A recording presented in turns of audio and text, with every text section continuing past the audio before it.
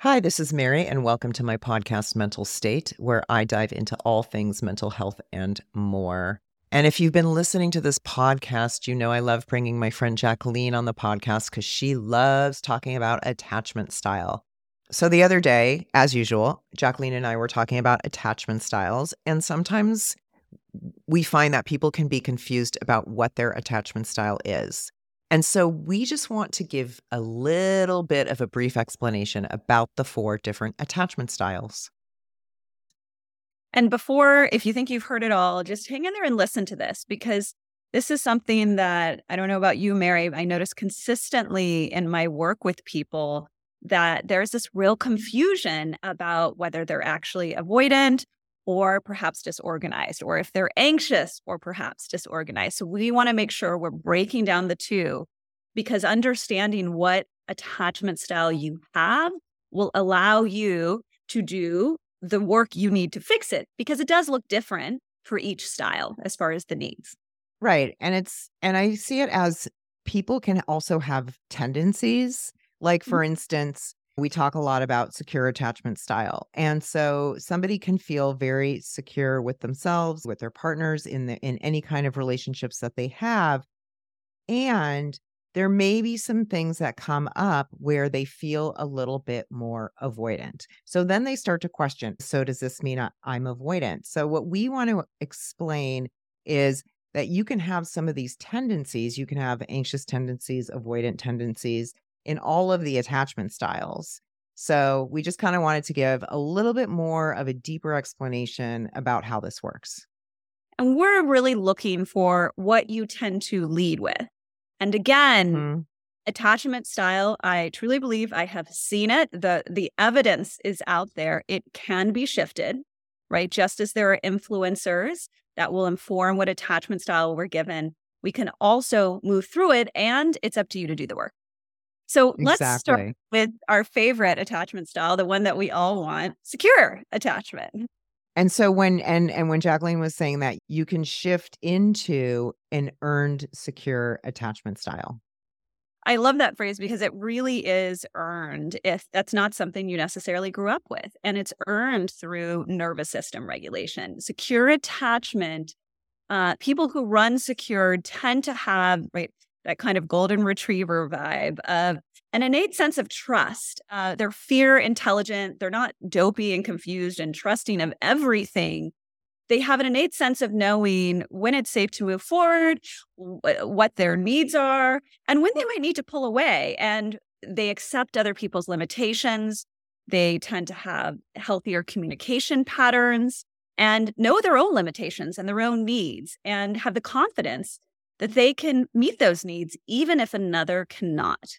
So they have more of a flow of, it's the balance of that kind of internal emotional life and that depth, as well as that external connection with others and the lightness that can be there, right? There tends to be a heavy grip with the anxious side of ourselves or the disorganized. And the avoidant masks that heavy grip by preferring everything to run on the surface level, right? Because the depth is what triggers the avoidant side of us. Like checking out. And I love that phrase that you used, fear intelligence, right? Because a lot of this is about safety, right? Feeling safety, feeling connected. That's our survival, right? If we're connected to something as we grow up, it's our caretakers. We're feeling like we're cared for. This is going to ensure our survival. So when we feel that disconnection, right, this can really affect, and I love this phrase that you used, our fear intelligence. So when we run anxious, Jacqueline, how do you see our fear intelligence being affected? So, Deb Dana actually has a really good book out there called Anchored. And I love something I was reading about hers the other day. She talked about how people who didn't get enough co-regulation tend to put an overemphasis on that because the safety when one is alone isn't there. They don't know the difference between that kind of peaceful solitude and loneliness, because the loneliness, which is one of the roots of the anxious attacher, right? Which is, the guard dog and Tigger from Winnie the Pooh. I'll do anything to not feel some sense of separation because that separation means equals loneliness, equals abandonment. On some, it's the survival brain level, right? Like this isn't in our conscious or secure state, or the guard dog. So it is very difficult for anxious attachers to live in a sense of joy and peace, because what is the job of a guard dog? To never rest, to guard, so to look out for danger. So it's a consistent finding of problems, difficulty relaxing, consistently thinking about the other person, a tendency towards fantasy. A lot of people think they're anxious, but are actually disorganized, which is that push-pull we're going to get into in a little bit, leading with the anxiety type. So hold that part of how we've described anxious. And Mary, why don't you do the honors of describing that lone wolf, the avoidant? Well, before I get into that, I wanted to kind of address this co-regulation piece. What is co-regulation and what does that look like? And so, if you see a mother with an infant who's cooing and the mother will coo back at the infant, or if you see an infant crying and the mother will soothe the infant, this is co-regulation. And what is happening is that we're these mirror neurons, right? Our caretaker is mirroring what we're experiencing. And this is all implicit, right? This is all pre-verbal, unconscious processes. And what happens is that we unconsciously internalize this soothing, this mirroring. So that really helps build that secure attachment. When we don't get that, when that gets missed, what we call that misattunement, then we can either run anxious or avoidant or disorganized. And in the lack of attunement, that can either look like over attunement. So forcing affection, give me kisses, when the child, they're not sensing that the child doesn't want that, right? Has actually pushed away, or not sensing the child has a need, right? So it really looks both ways. And as an adult, how you can tell if somebody's a good co-regulator is going to be in how they're able to kind of mirror what your experience it is. So, wow, today I, spoke to A, B, and C person, and this was stressing me out. And, you're discussing your frustrations, and the person is able to say back to you, wow, that does sound really frustrating. Yeah, I'd be frustrated too, right? That's a mirroring. And what happens when we grow up is the parent is experiencing their own dysregulation and distress. If they're having insecure attachment, they see the child in distress. And because their systems then run on their own distress, they don't know how to come in and do that mirroring because they're experiencing their own dysregulation, whether it's over attunement or under attunement. Mm-hmm. And I also want to say that most of these processes do happen within the first 0 to 18 months. It's pre-verbal, where somebody grows up in a securely attached environment and then something tragic happens and it can shift their attachment. We have this wonderful podcast with grief specialist Claire Bidwell Smith, and she describes this process that she experienced personally. So I just thought that was a really great example of how it can also shift in the other direction. Yeah, or a family member who's chronically ill, never knowing whether they're going to live or die, right? That can, even though the family unit is very close, I've seen, worked with people who've had situations like that, who generally everything was pretty good, but that situation flipped the switch for them, right? So we're going to go to the lone wolf. And so I think one of the things that Jacqueline was talking about was the over attunement, right? The kiss me, kiss me, kiss me, love me, love me, love me. Maybe the parent is expressing what they didn't get from their own family system and they're putting it onto the child. And the child can experience ooh, that's too much. I don't want that. And that can start to really build some type of reluctance about relying on others emotionally and wanting to maintain that emotional independence. So that leads to a self-sufficiency and learning to rely on themselves at a very young age. And also looking at emotional dependence as a sign of weakness. Love that. Yeah, I know, right? And so people also struggle to express their own emotions because maybe that's another thing that wasn't mirrored in their family system was communicating emotions. So they might struggle to express their own emotions and downplay their own feelings, right? And then they also, I see this a lot with clients, is they have a limited emotional vocabulary. When you ask a client, like, how do To they run feel? it, It's very limited. It's like, "Oh, I feel angry." Okay, well, what does that feel, what's underneath the anger? And it's like, "I don't know, it's just angry." And so there's like a or I feel limited fine. I love that. I feel fine. I'm okay. right. What is that? That was like I feel fine was like my 15-year-old answer to everything. "How are you?" "I feel fine." What also happens, which is unlike people who run anxious, is that avoidance fear that getting too close to others emotionally. They don't want to that does not feel safe to them, that does not feel comfortable, and they want to protect themselves because there is a deep underlying pain that's beneath that.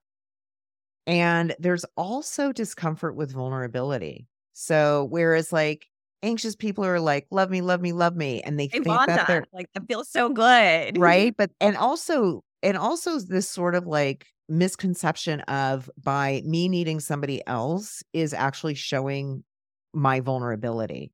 Yeah. But I don't really think that's necessarily true. And on the flip side, avoidance will be like, I don't need anybody. And they're like, I am not going to show that I'm vulnerable.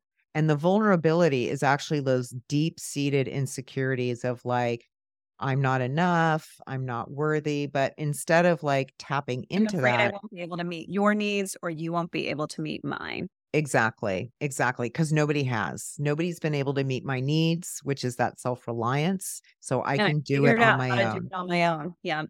And it doesn't just come, just to be clear, I love that you touched upon the over attunement part, right? Because a lot of times avoidance, like one of the key pieces around learning avoidance is a kind of a generalization of childhood.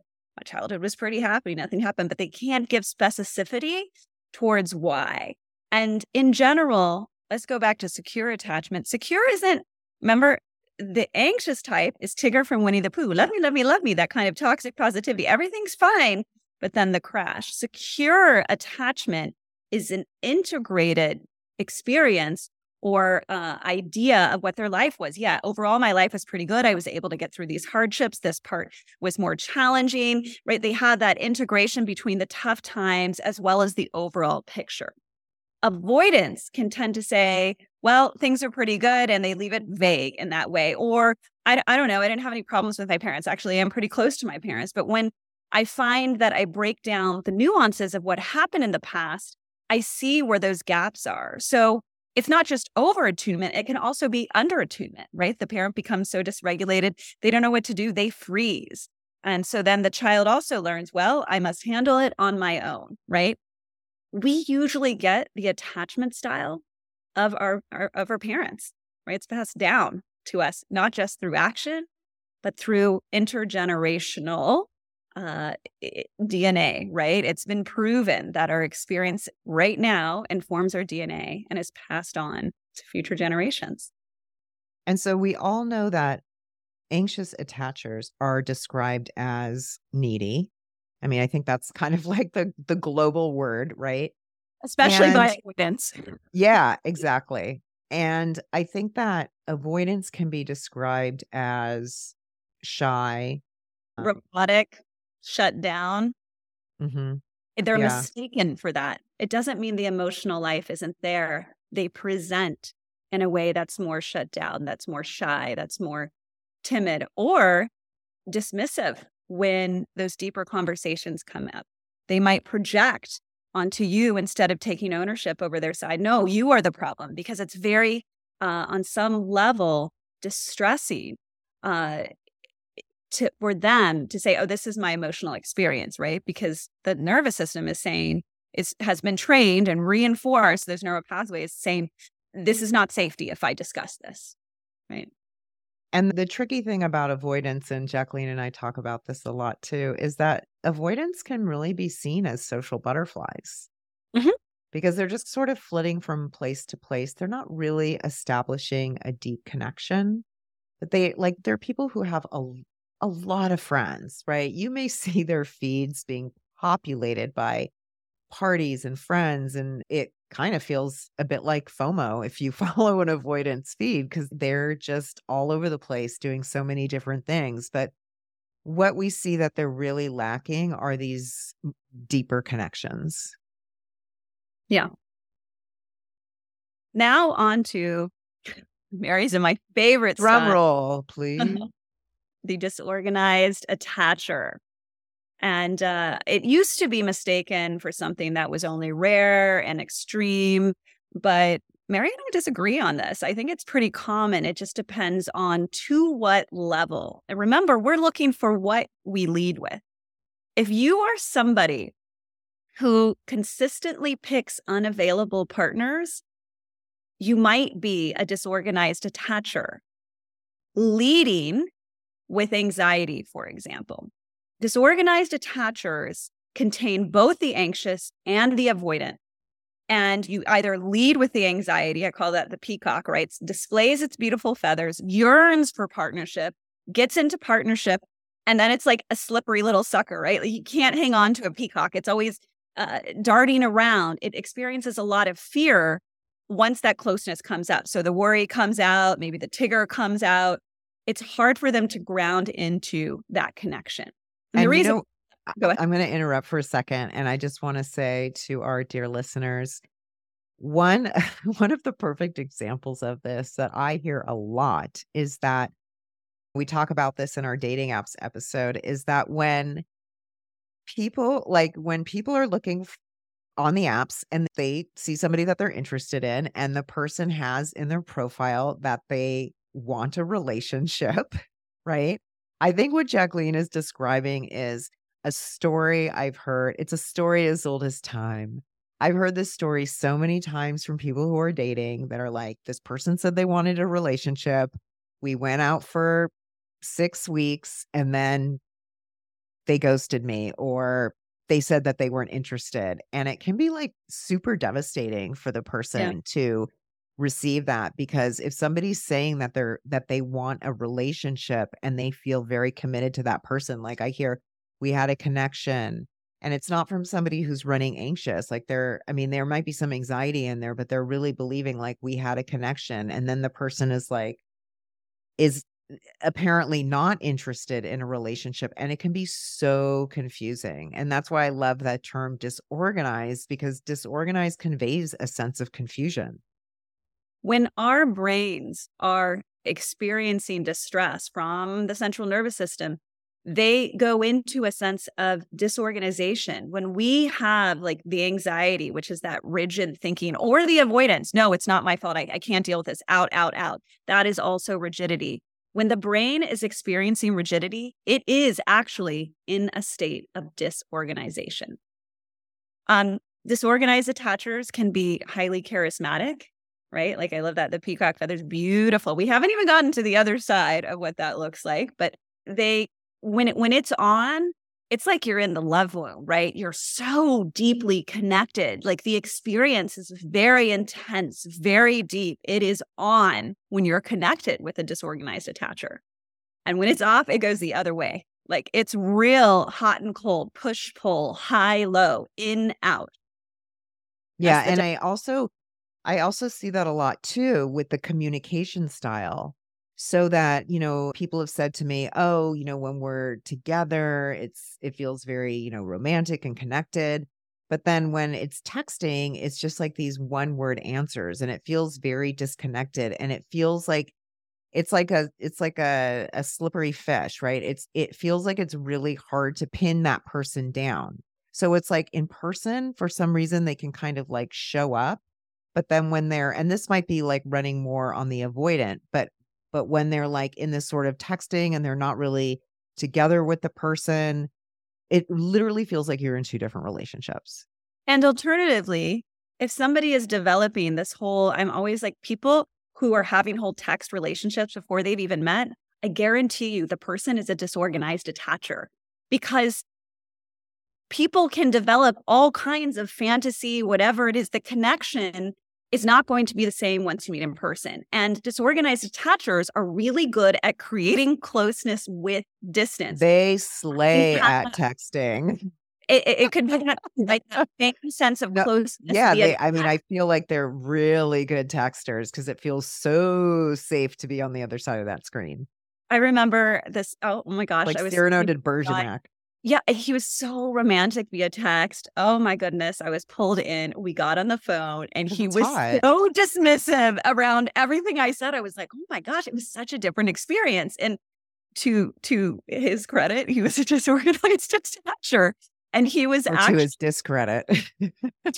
I said, I'm teasing. Unfortunately, the mirror of that is I learned I was too. Right. And that's the thing. If you tend to draw in disorganized attachers, you are most likely also a disorganized attacher, if that's the primary amount of relationships going that direction. Right. So that's where, again, we're looking for the primary system. Let's talk real quick around the disorganized attachment leading with that avoidance side. I like to call that like the tiger on its back, right? It's alluring, it's sexy.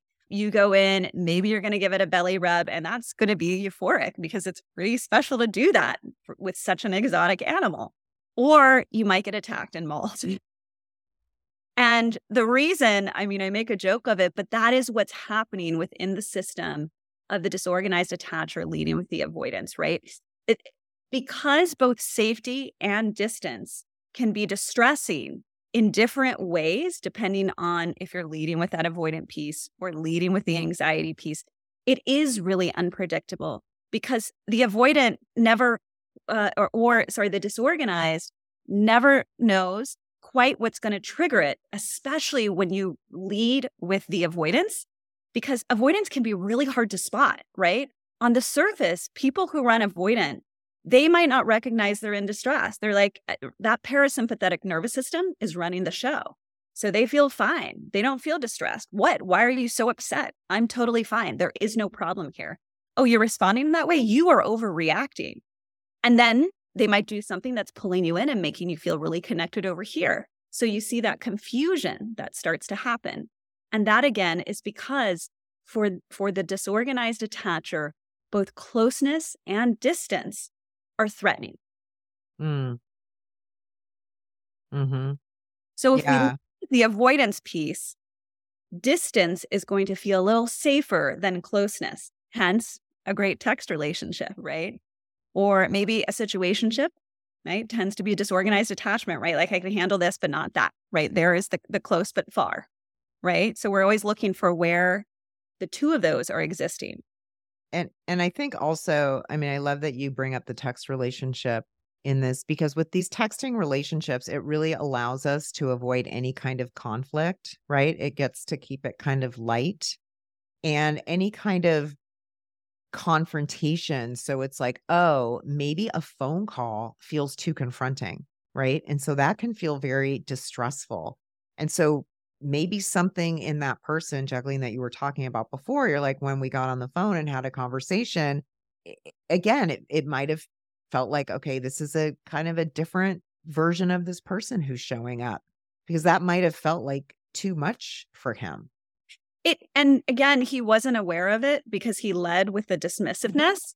And then he would do things like we kept in contact for a while. And I remember a very close family member of his passed away. And he texted me like, no call, just texted me it. And we hadn't spoken in months. Like I was like, oh, I didn't realize that this person felt like safe enough. Like they were going to me for comfort around that, perhaps because I work in the health and wellness spectrum. But for him, I think because that avoidant in him feels safety with the distance, he did feel really connected to me, even though we weren't talking much, right? Like he was like, oh, I do feel close to this person. My experience was like, really? We actually haven't spoken in months at this point. I run more anxious, right? So I'm more of the peacock type. So I get in and then I start having lots of worries, right? And that can also be hard to recognize because we can blame it on a lot of external things. Oh, this person's doing that, or this person's doing this. And I'm in distress because these things are real, when actually It's because the disorganized attacher doesn't know how to sit in closeness or distance without that nervous system running on distress. Yeah, and I'm wondering if there was a part of him that, even that kind of what you're sensing as like this didn't to me this didn't feel like a connection. And to him, it did feel like a connection. So I can imagine that there was like some part of him that was so yearning for some kind of connection that even a little bit of a connection felt really strong to him because maybe he wasn't used to making those types of connections. Like even in Totally. the text, like maybe he could feel like he could be vulnerable, Yeah, absolutely. in a safe way. Just to give another example of the dismissiveness that came up within him once he had told me about the very close family member who passed. And I had mirrored that experience for him and said, "Oh, that sounds really hard." And his response is, "Well, life goes on." I was just like, boom, just missing it just like that. Everything's okay.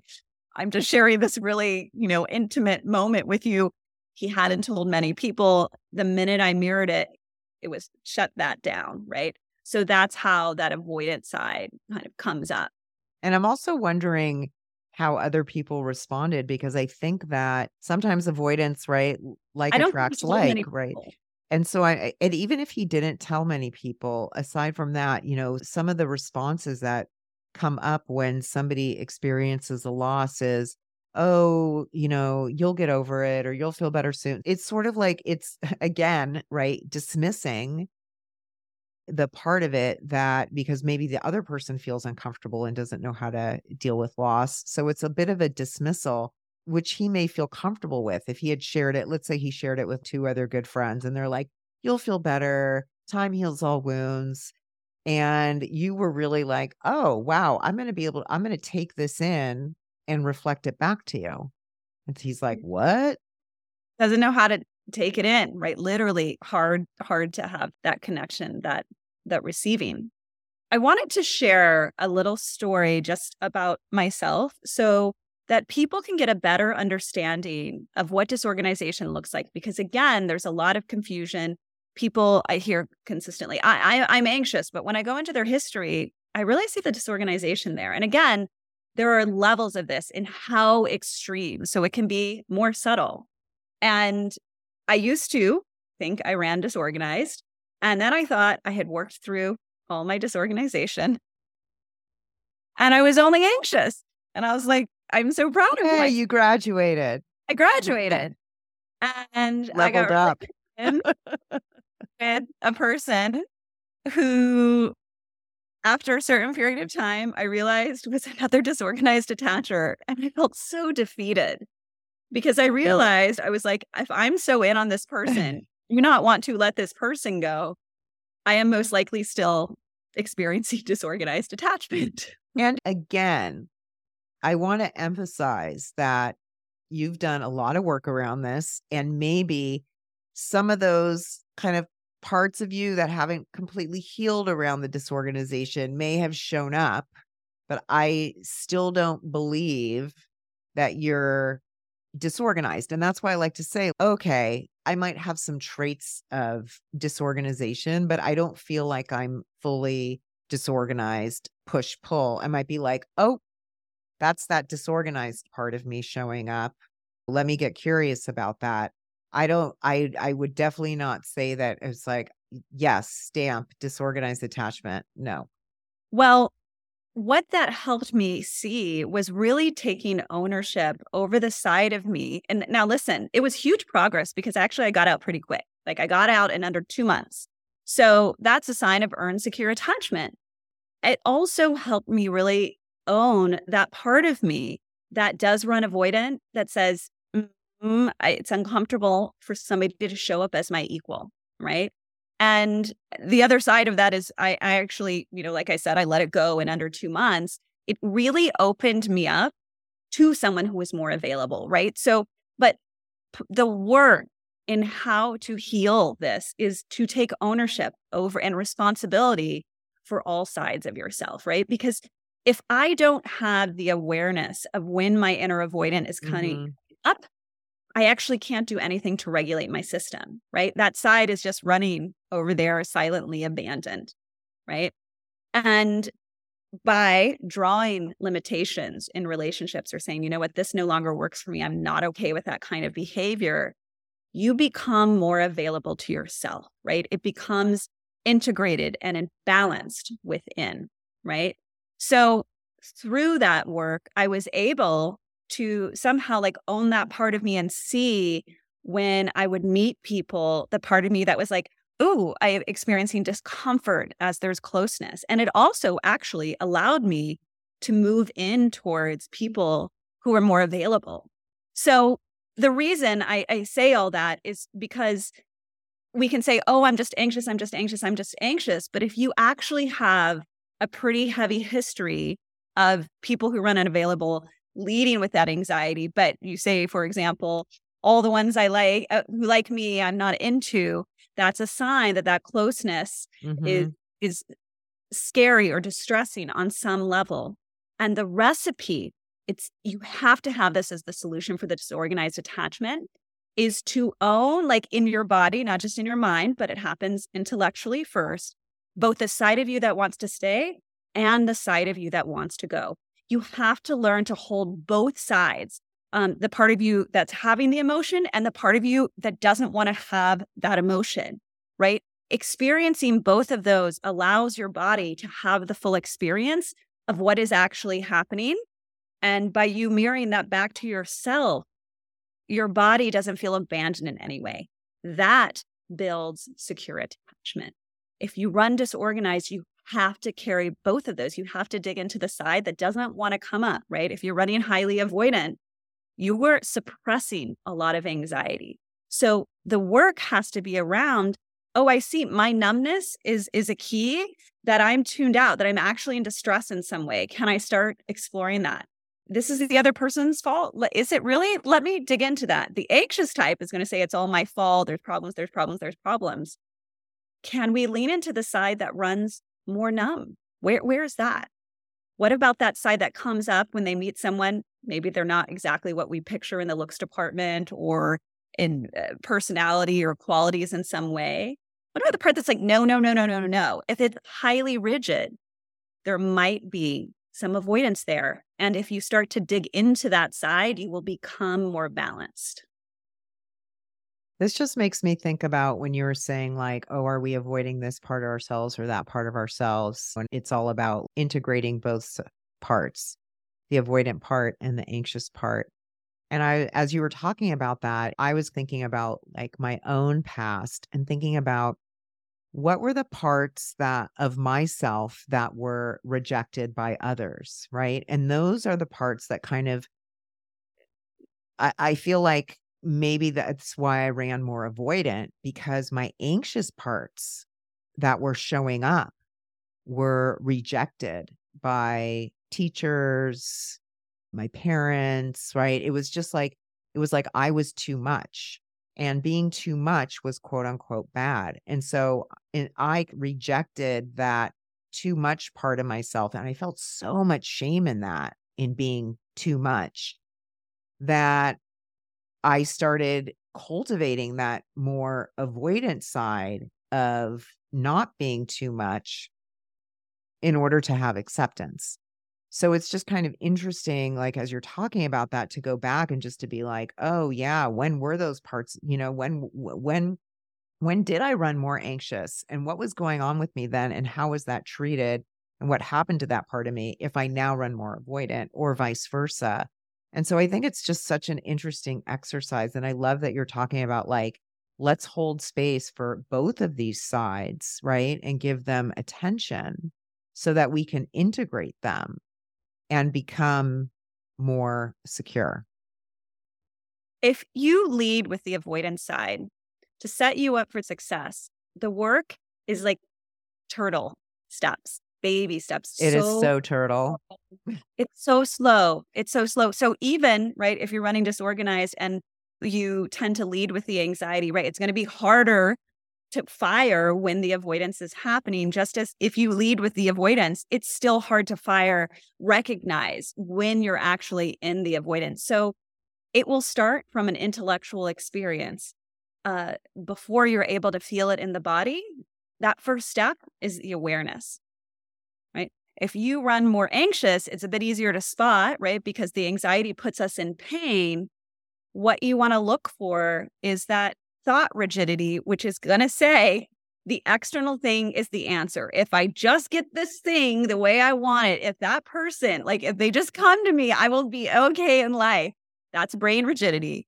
And your work is to mirror, it's the same with the avoidance, is to mirror what's happening inside you, right? That builds that inner security. So if I am hurting because somebody is rejecting me in some way, if I just talk to myself, I don't tell myself toxically positive things like, oh, cheer up, it'll be okay, you'll meet someone great.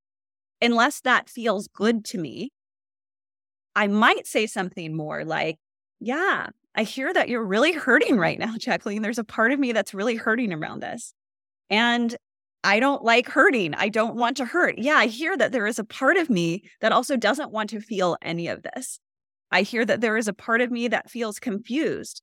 And there's also a part of me that wants all the answers right now in order to feel okay.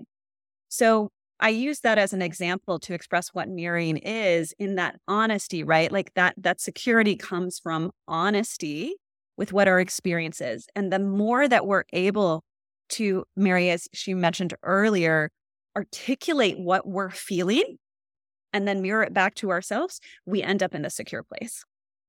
When I started to get trained in attachment styles and healing them, I was told it takes an average of 2 to 4 years. And in what I've seen, that's actually pretty accurate, depending on a variety of factors.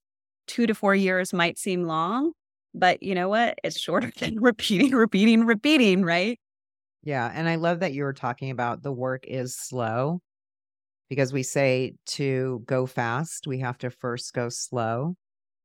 And it might seem excruciating at first. And now when I look back, I'm like, oh my gosh, right? I look back on a past version of myself and I was like, oh, I can feel so much self-compassion for her. But then it also feels like it was really fast. Like, oh my gosh, I'm not there anymore. Now I'm here. It's definitely a value to put in time with this work. And it's also building that sense of trust. So if you have any questions about attachment styles or anything else that's related to mental health, you can DM me on Instagram at MaryBTherapy or reach out to me on my website, marybtherapy.com. And thanks for listening.